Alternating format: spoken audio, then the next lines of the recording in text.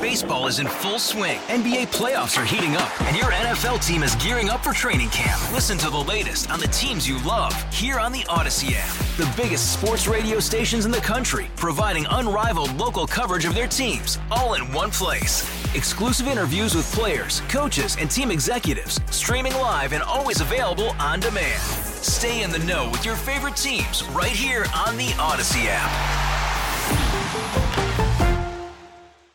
We're down there now for the Ride the Bull tournament, and Brendan Bayard is also down there. Brendan, we just got a report from Sam. He said there's about 400 contestants in this morning's competition down there. Number, Don, I think there's going to be a lot of fish caught today. I think the water is in nice condition. It's going to be pouring out of here pretty fast, so just make sure that when you're out there in the water, if you get too close to the beach where it's going to be really funneling out, that you save some energy to get back in that pass.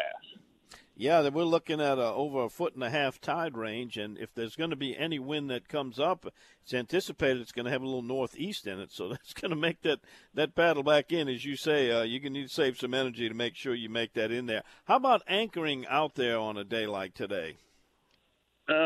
It's probably going to be kind of a cluster if you try to anchor. I might not do that if I didn't have to.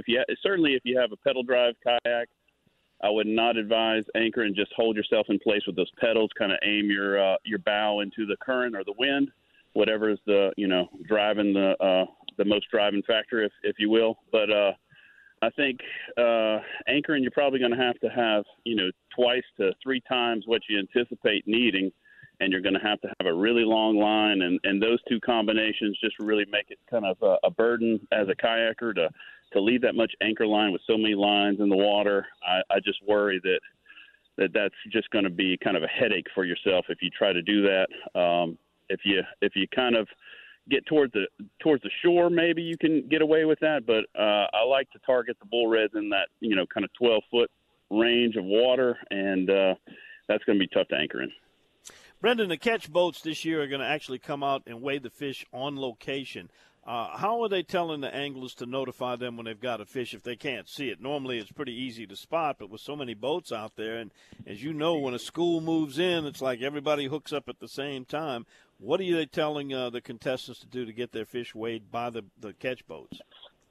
Yeah, I would definitely have your paddle up in the air. I would get your buddies to yell as well, and usually with a couple of people signaling, those catch boats will get over to you pretty quickly and get you weighed. What do you think it's going to take to win it?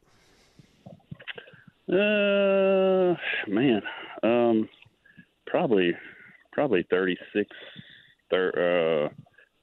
anywhere from 32 to 36 pounds, depending on how big the reds are. Yeah, yeah, that's a pretty sizable fish, and there will be lots of them caught for sure.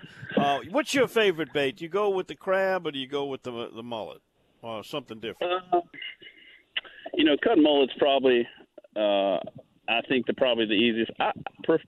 Believe it or not, I like to fish lures a lot. I like to fish big rattle traps. I like to fish kind of big bladed spoons and all kinds of things that just kind of make noise and draw attention. Certainly different spots along the fishing area dictate different lures. And like if I'm right against a bridge, I might deep jig with a kind of a cobia-sized jig and kind of vertically jig along those pilings. If I'm out by the beach, I might just sink it on the bottom. Certainly, if you see those bulls erupt, as they do sometimes in a kind of a big strawberry patch, you can really throw anything you want in there. It's hopefully, if it's not too heavy, they'll pick it up on the surface. But it's not too hard to catch bull reds if they're in the area. It's just really finding the schools when they come through, and that's really a depth finder issue. Guys with a depth finder are going to have a pretty big advantage, and if you don't have a depth finder, certainly look around. And it's kind of like dove hunting. You'll see birds coming into a field, on one side, your buddies are shooting over there. Same thing with bull red fishing. You look over there, people are hooking up, that school's coming through, get ready. Exactly. Brendan, for people, not just for today, but who may be picking this up and listening and wanting to come down there on their own and do some bull red fishing in the past, how are you rigged up? I think it's extremely important, especially on a day like today where it's going to be tight quarters. Don't go there undergun. Make sure you got some heavy-duty stuff to get that fish in. How are you rigged up?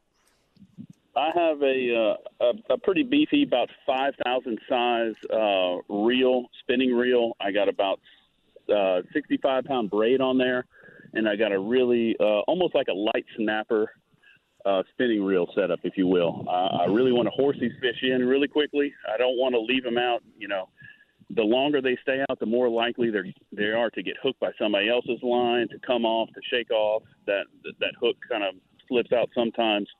And sometimes they're just holding on in their mouth and they're not even hooked. And so if you get them up close, try to net them as quickly as you can.